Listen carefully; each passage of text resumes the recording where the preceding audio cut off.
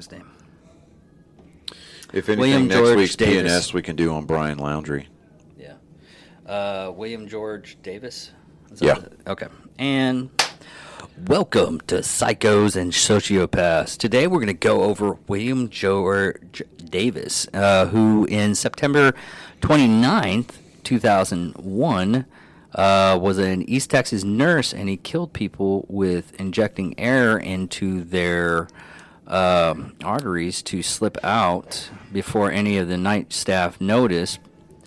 And he basically, all these people had in common was they just had heart surgery, and literally the only reason why that he killed these people is because he wanted them to die. That's the reason why he became a serial killer, is because he watched them die.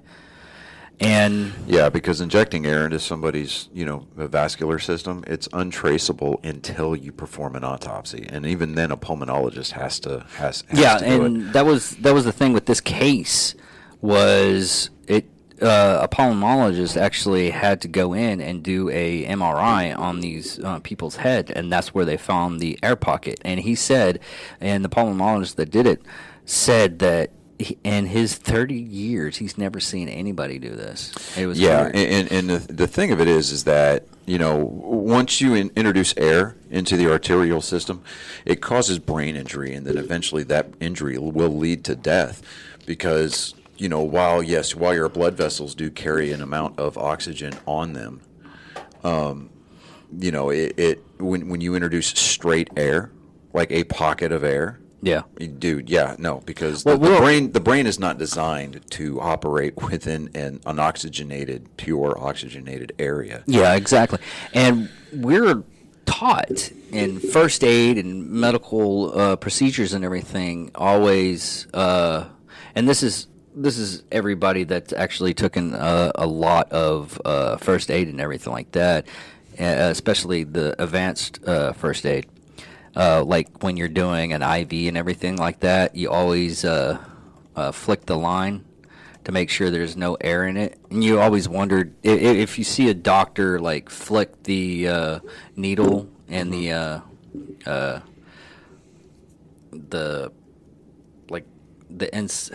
what's the tube thing called? The syringe? Yeah. Is it the whole thing called a syringe? You talking about the IV tube? No, like when they're giving you a shot. Yeah, when they stick the needle first. Yeah, they flick it. That's to unseat the air that collects on the sides of the syringe and inside the needle itself. So I mean, that's just not something that they do in the movies.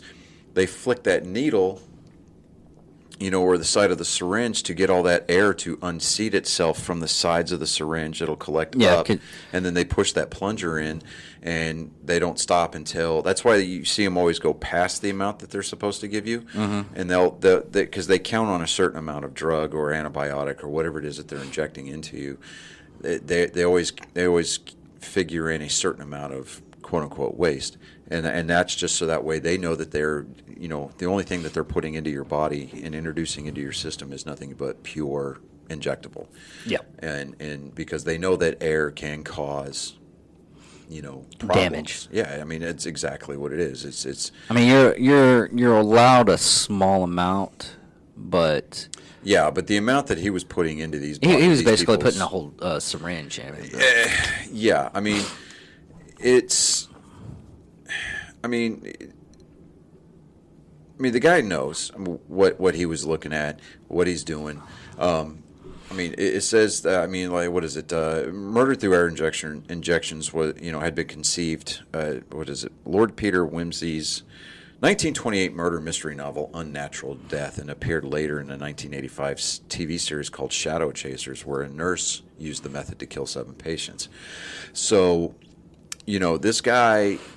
He's got his nurse training. He's got a medical background, but you kind of wonder if he knew about these other things.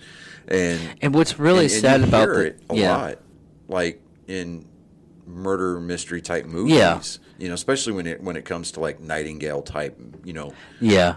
Well, what's really sad about this whole thing is he's a nurse. He's the person that's supposed to be taking care of you. And he just wanted to see people die. It was like the same. The first episode that we did on was Vicky Dawn Jackson. Yeah. She was supposed to be taking care of these people, and she ended up just getting fed up with people and started killing them. This is what's really sad is both of those cases were in Texas, and they were both nurses. So, to the Brigham Force Board, he just convicted of 85 murders? What is this? Is this the same guy? Yeah, no, because he was... Oh, this is the German guy. Yeah, but this guy, the nurse that we're talking about now, William Davis, I mean, it was four hospital patients between 2017 and 2018. Yeah. I mean, these are just simply nothing more than just thrill kills. John Lafferty, Ronald Clark, Christopher Greenway, and Joseph Kalina, they all suffered from neurological problems following their respective surgeries, and it was all heart surgeries. And because Tyler, Texas, where these murders occurred, they have got a really, really, really good cardiac ward in their hospital. And, so, I mean, it's actually one of the places a lot of insurance companies will send their policyholders to. I mean, because it's in network for a lot of the major insurance companies here in Texas, and so they'll send them there. Was that when you worked at Blue Shield? Yeah, when I worked at Blue Cross Blue Shield of Texas, we sent a lot of people there. I can't remember the name of the hospital network off the top of my head. It's been a couple of years since I've worked there, but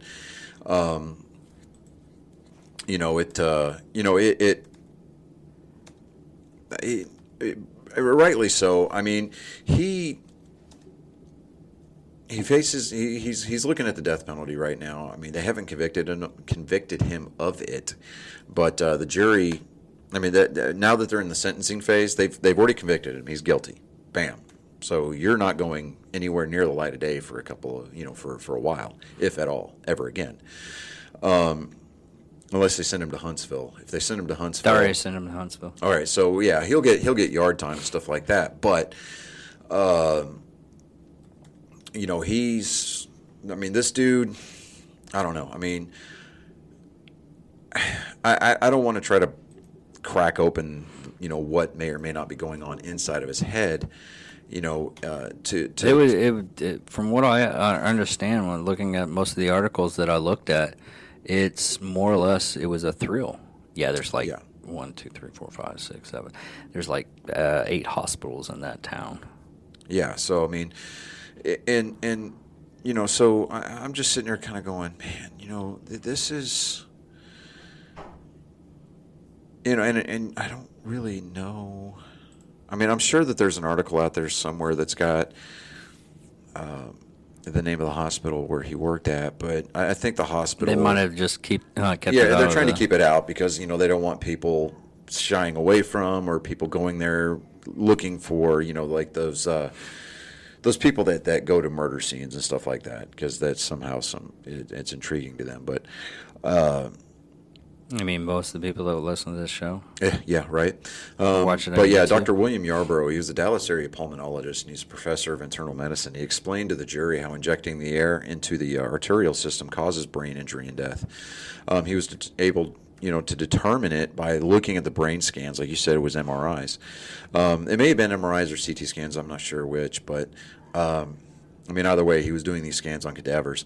But he said he'd never seen it before, ever in his decades of medicine. So, you knew that this had to be something very unique, and it's something that was, unless you were doing these scans, was going to be something that was untraceable. God, that's a big word for a hospital. It was called the Christus Trinity Mother Francis Lewis. Oh, yeah, Christus. Christus Health. And Preaches Owen Heart Hospital. Yeah, okay. Yeah. God, that's a long name for a hospital. Well, because you're going to have your main hospital networks. Like here, we've got United Regional, right? And then you're going to have...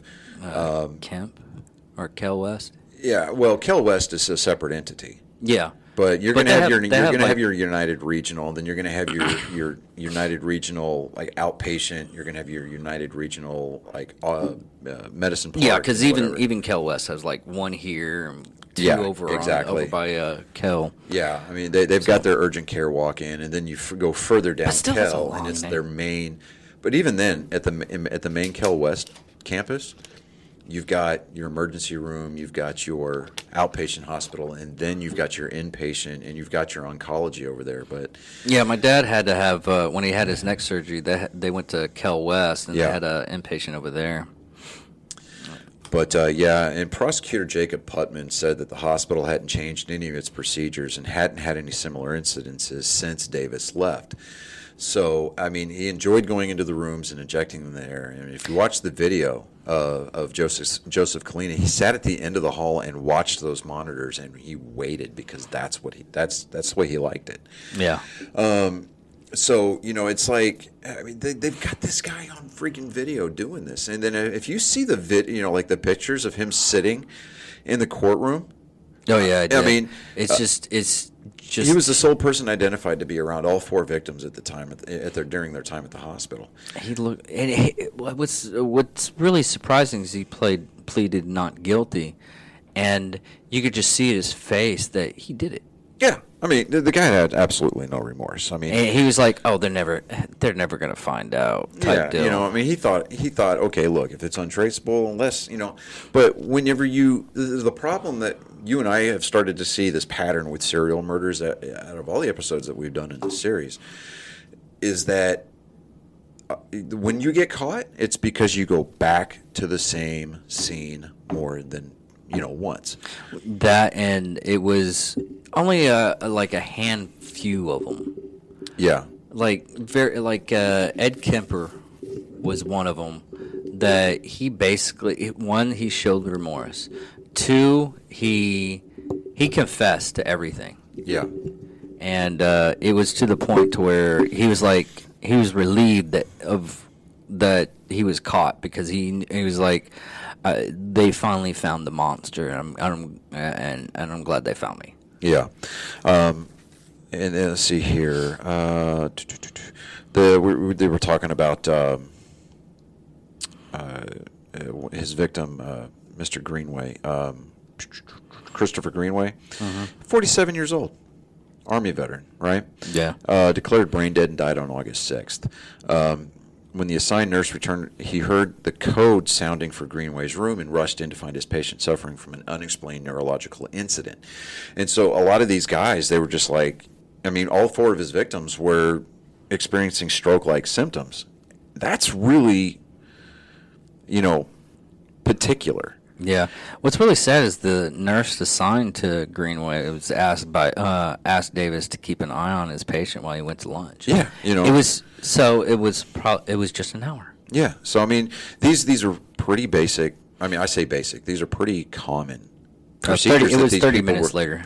Yeah, I mean, these people were. I mean, really, really common surgeries now. I mean, Mr. Greenway was. He had gotten a coronary artery bypass graft, right? So, I mean, he should have been in and out. I mean, I say in and out, but, I mean, he could have been in and out, like, say, give him like a week and a half. But, I mean, he had his surgery, and then 2 days later, bam, dead. Yeah, even the neck surgery was only like 3 days. Yeah, so, and so it just... A 61-year-old man experienced a profound and unexplainable incident resembling stroke-like symptoms. Less than a month later, another patient, a 58-year-old man, suffered similar symptoms. And then there was Mr. Greenway. Christus Trinity Mother Frances Hospital in Tyler, Texas. So, and then on the morning of January 25th in 2018, Davis was seen on security video entering Joseph Kalina's room. Leaving a minute later, according to the affidavit, within 3 minutes of Davis's departure, Kalina's heart rate plummeted while his blood pressure spiked, leaving him with permanent brain damage that had robbed him of the ability to speak or feed himself. He died last year. So he suffered, and then Davis was fired from Christus Mother Frances on February of that year and was arrested in April after police learned that Davis was the only employee consistently around each of the 4 patients who experienced stroke-like symptoms. So, it was just going to be a matter of time before they figured it out. And, they said that they didn't change any of their procedures after he left.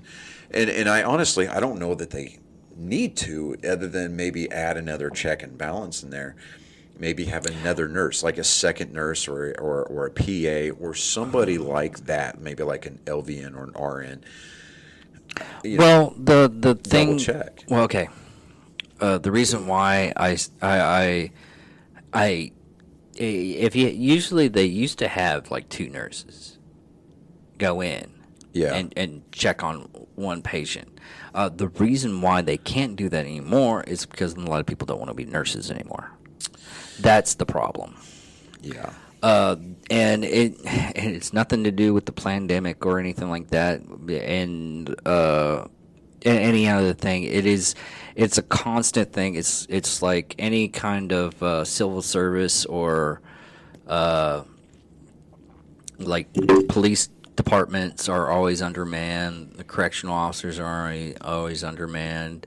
Fire departments are always undermanned. EMSs are always undermanned. Hospitals are always and especially these days, where everybody's like, oh, you got all these employers talking about, well, we're going to mandate that you get this vaccine, even though our governor has said, hey, look, vaccine mandates within the state of Texas are, they're banned. You cannot do that. AMR, our ambulance system here in town, they were just told, hey, you either get the jab or you got to leave, and you got people that are, they're underpaid. They're making like $14, $15 an hour to work a 12-hour shift 6 days a week, and they're on a rotating schedule. So they never have the 2 same days consistently, one from one week to the next. But, or sometimes they'll be stuck on a 24-hour shift, where they go from like 8 to 8 or something like that.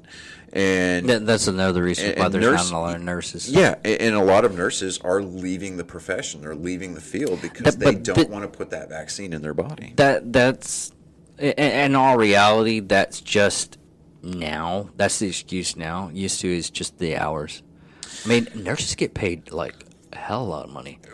Yeah. Well, depending on the area that you work in. A year, it's like $100,000 a year. Yeah, but then you go down to Dallas-Fort Worth. And you're making more. Yeah, you're making more. So, and granted, the cost of living is offset, but to kind of continue with that theme, when we look at the shortage of nurses, and it may just be that hospital doesn't want to pay, or because, whether or not we like it, hospitals are just like anything else in this country. It is a business, and you've got some hospital director that's sitting in an office completely removed from the emotional side and the stress and stress side of the medical field. They're sitting in an office usually on the top floor of the hospital or somewhere in the middle of the building or something like that, usually on a corner. And they're making these decisions because they're looking at a budget. Yeah, and it's unfortunate because if there's any professions in this country, and while I'm at it, in the world that need to be compensated the most, it's going to be nurses, teachers, law enforcement, first responders. Pure, plain and simple. Because those people, they go out and they deal with either the best of society or the worst of society. And they're put under an incredible amount of stress. And it's mostly the worst of society. It usually is, and you get these nurses that they have people that come in, have absolutely zero intentions of paying their medical bills. They look down on the nursing profession because it's like, well, you're not a doctor. You're just somebody who collects a paycheck. And there's a lot of the nurses that are more there's more a lot intelligent of nurses. Than the doctors exactly. themselves. Because these nurses, half the time the doctor just comes in, asks a couple of questions, and they say, oh, it's this, and they have to take care of all that stuff. Yeah. So most of the time they have more because a doctor only has an extra 4 years on a nurse. Right. That's it. And a lot of the times the nurse is actually, one thing that actually does upset me is if you're a combat medic. Yeah. Either a combat medic or a what's the name we call it? Corpsman. Yeah. Honestly, depending on where you're at and what you do, even some spec ops, the spec ops medics. Yeah, Navy corpsmen, they are not allowed. They're not covered by the Good Samaritan law. They're not. No. Army medics, they are. Yeah, which is stupid ridiculous. Right, because they get the same kind of training. Now, you'll see that to become more and more prevalent. That's more of a thing in Virginia. Really? Yeah, where the Atlantic Fleet is based. Yeah. NCIS even did an episode on that where a Navy corpsman stopped to help a car wreck victim. The car wreck victim ultimately ended up dying, and then here they come and they arrest the corpsman because the family's trying to sue them for wrongful death. And so they're like, look, and ultimately the law played out to where it was like, hey, you have to do that, but. Or pararescue. Yeah, and we'll see pararescue. They're basically doctors. Yeah, they are. Now you get your special operations health providers. I'm sorry, slip of the tongue there. You shoot a doc, you're just screwed. But anyways, so you get these special operations like these SF doctors, these Delta Force guys, Navy SEAls. Navy SEAls they get the corpsman treatment, but. No, they actually have. Okay, the way because I know that so with the Navy SEAL training is this: either you're going in to be a door kicker, medic, because Marcus Luttrell went to the medical school, and he explained it. He's like, some of them do communication, some of them do medic after they do their initial training, and they go into a specialty thing. They go communications, medic, and right, just like special forces. Yeah. To get your Green Beret, if you decide to go and become a special forces medic, part of your Q course is I don't know if they've changed the requirement, but at least when I was in, it was you had to go to and do a year-long internship at a level 1 emergency room, somewhere around the country, either L.A., I think it was San Antonio or Houston, then there was Chicago and New York City. So, and that was because you were going to be exposed to the highest concentration of gunshot victims. Yeah. And extreme trauma victims, like car wrecks, what have you, construction accidents. I mean, something that because that is the closest simulation that you're going to get in the civilian sector to battlefield trauma. I don't know if and they have to do a year of that. I don't know if the SEALs do that because I don't know. Marcus Luttrell is the only one I could probably ask. Well, and see with the Navy SEALs, I think because of their turnover rate now. Because you got so many guys going into the SEALs. I mean, you can pass buds, that's fine. But if you don't get assigned to a team and then go through your UDT stuff, I mean, you can have the Trident, that's fine. But if you're not actually assigned to a SEAL team, you're just a guy that passed buds. Yeah. So, and that's not me saying that. That's actual SEALs that have been saying that, to include Chris Kyle, to include Marcus Luttrell. Well, it's one of those things it's like... To include Marcus Luttrell's brother. Yeah. Special forces and Delta, and anything that's Tier 1, you basically have to be... you have to be rated as a PA, I think. You have to go in front of a board. Yeah. Before you get your stuff. Yes, I mean... Because they have to... There's some people that they pass all the stuff, but once they get to the board, they go, I don't like your face, and they just can't. Fucking Hafer told me that. He was like, yeah, sometimes they just don't like your face and they kick you to the side, and it's like, fuck. Yeah, I mean, you just. And sometimes they like your face. And you're passing everything like that, and everybody in the whole training exercise, because there was a guy, they were trying to get kicked out of Special Forces during Hafer's training and everything like that, and the head guys was like, no, he's all right. He's passing on his stuff. And he was just a total douchebag. They finally got rid of him. Yeah, I'm sure. I mean, because you got those guys that have got the book smarts and they know how to work the system to get through. No, he's just an asshole. Oh, well, okay, that's too. But, you know, with the, I mean, because it's like going to Ranger school. Okay, going to Ranger school, if you're a complete bag of dicks, I mean, you could. You're talking about getting your tab. Yeah, I mean, you could know your shit. But if you're not a team player, or you're one of these me first guys instead of being a team, or a member of that squad, you can actually get peered out. Yeah, and so that's what it's called, peered out. Yeah. So okay, when you get like a lot of guys that are E4, and they're waiting on slots to go to Ranger school, and sometimes you'll get these NCOs that are like, oh, they're all about the promotion points, they're all about their 201 files. And they're like, oh, I apply for every school that I can find, including Ranger school. And it's unfortunate that, even back when I was in, you had that toxic leadership. We have always, both of us have the taste of toxic leadership. Environment. I know environment's not the word I was looking for, but You had a lot of these guys that were just like, hey, how can I make my DOD photo look when I go up for 7, for E7, and it's like, okay, how much fruit salad can I get? And I mean, we're talking about fruit salad. We're talking about the number of ribbons that you can put on your dress uniform. Yeah.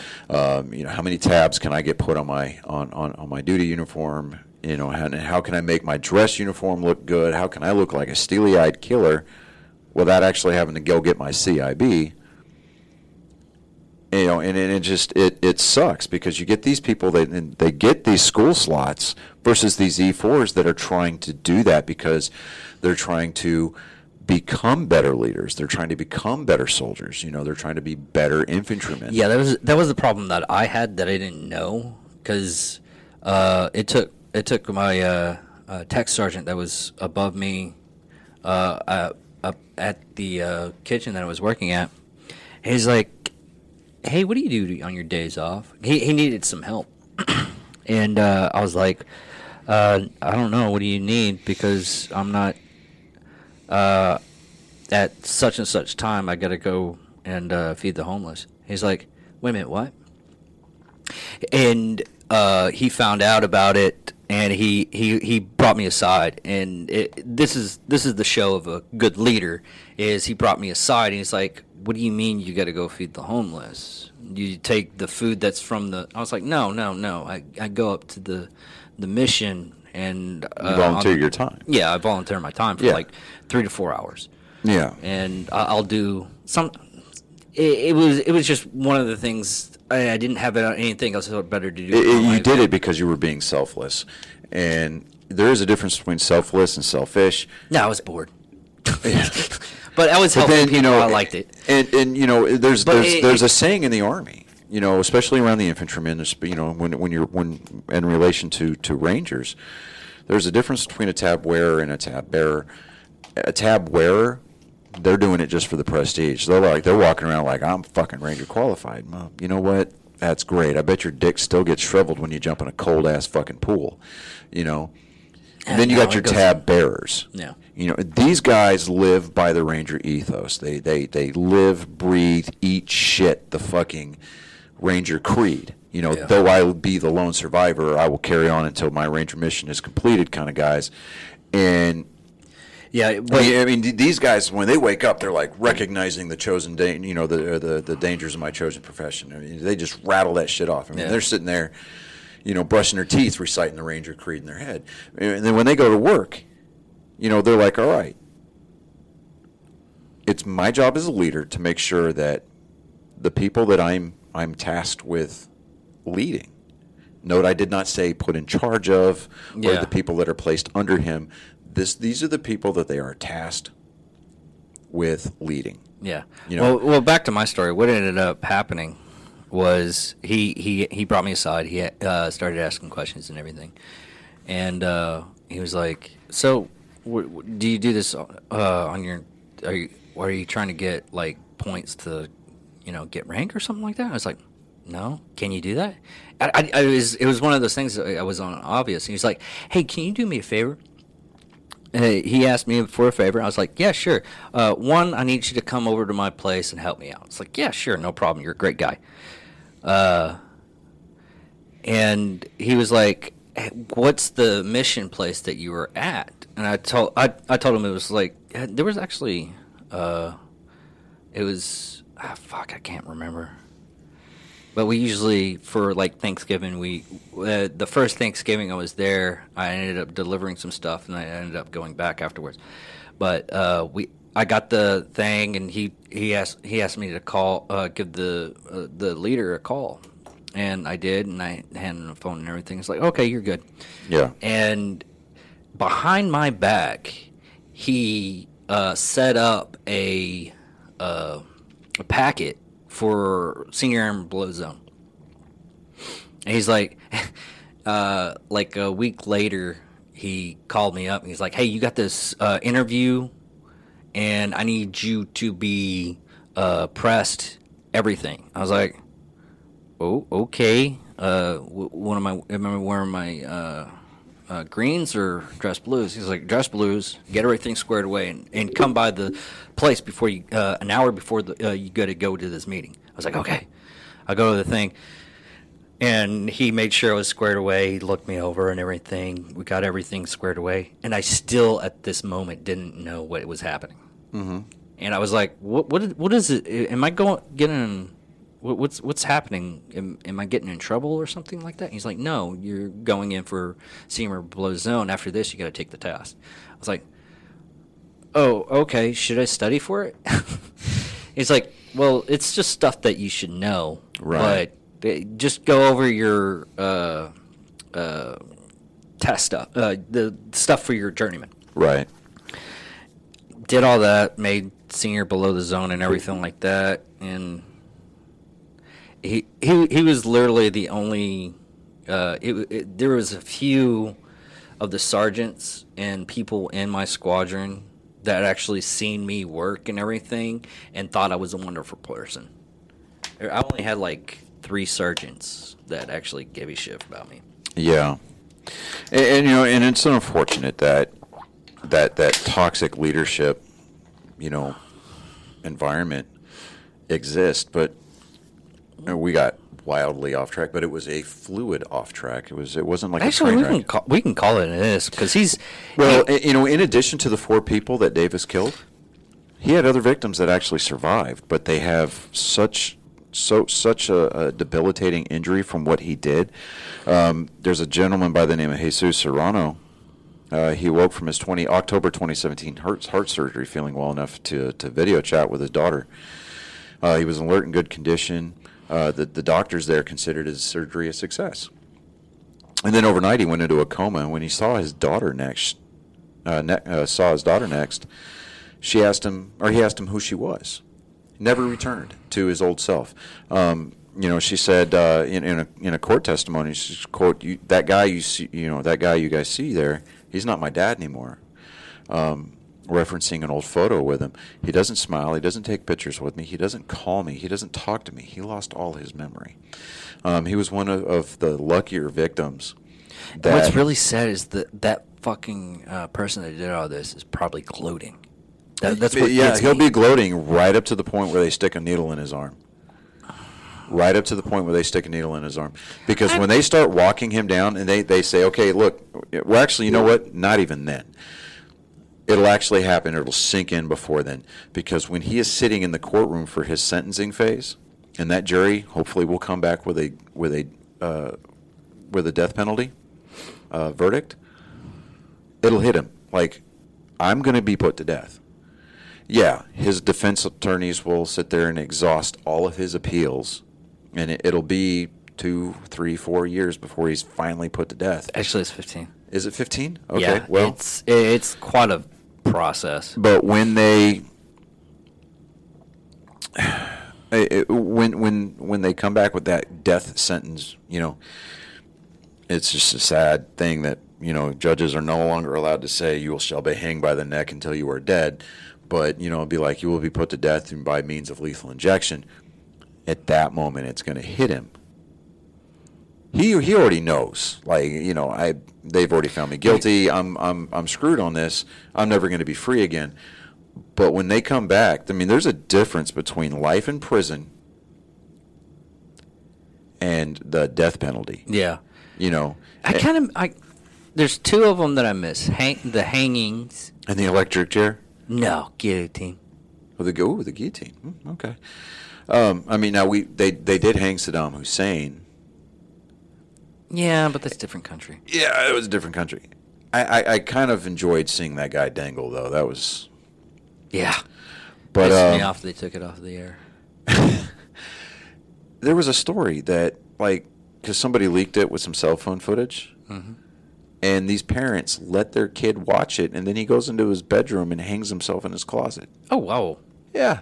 Like a 6-year-old kid or some shit like that. I'm like, are you kidding me? Why are you, as parents, letting that happen? I mean, I'm not talking about the kid going and hanging himself. Why are you letting the kid watch an execution? Yeah. I mean, well, back in the days, they used to let their kids watch it, and there was a family thing. But okay, yeah, but here's the thing: you're talking about it. You're talking about a culture. That's the word I was looking for earlier: toxic leadership culture. Okay, but you're talking about a culture of parents who stick their kids willingly in front of a TV screen or a video game console and leave them there. Yeah, you know, and it's like because it's easier for them to parent passively.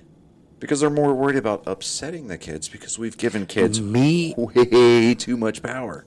Or you also got to think about this. The only reason why I did this a couple of times, I made sure that I had to time off when my daughter was here, but it was I worked nights.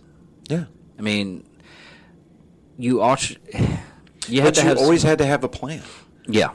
Always did. It's like single parents in the military. You have to have a plan, or otherwise you're non-deployable. If you're non-deployable, you might as well just go ahead and do that enlistment and then get out, because your career is not going to go anywhere. It still upsets me that a single parent has to sign over their kids to their parents or something like that. It's not signing them over. It is assigning guardianship while you are out of the country. There is a huge difference, because guardianship has a finite time limit. Okay. So, it's it's a thing, but yeah, this guy was just a total douchebag. Yeah, and I hate to say this right now, but it's either going to be the death penalty, and we don't have anything. The recent of this is September 23rd on all this stuff. Let me make sure.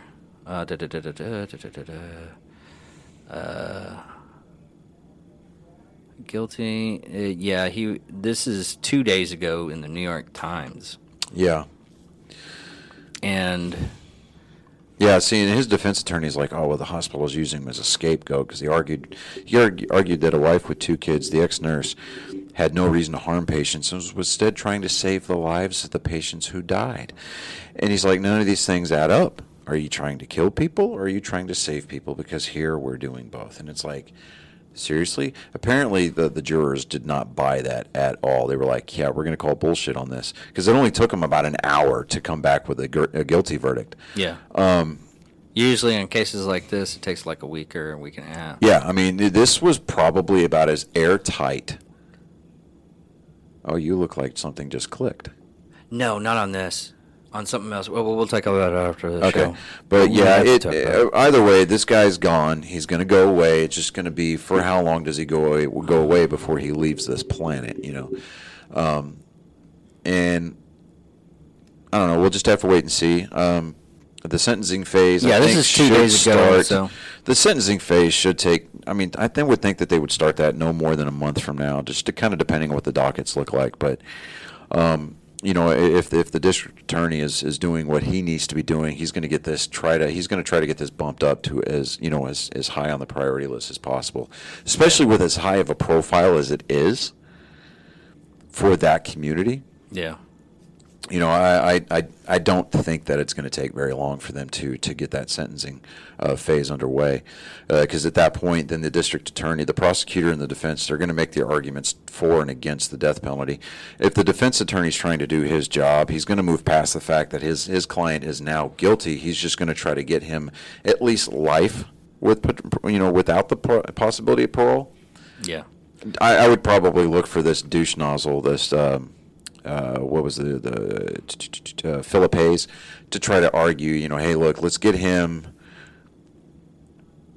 life with the possibility of parole, like saying 35 years, but no, this guy doesn't need to see the light of day again. Yeah, it's unfortunate that he's got a wife and kid that he's leaving on the outside, or 2 kids that he's leaving on the outside, and the press needs to leave that family alone, because they're going to have a hard. I mean, especially those kids. Out of all of the situation, yes, I feel for the victims or family of the victims, but those 2 kids have to go through life for the rest of their life, knowing their dad's that their dad killed people, for sport.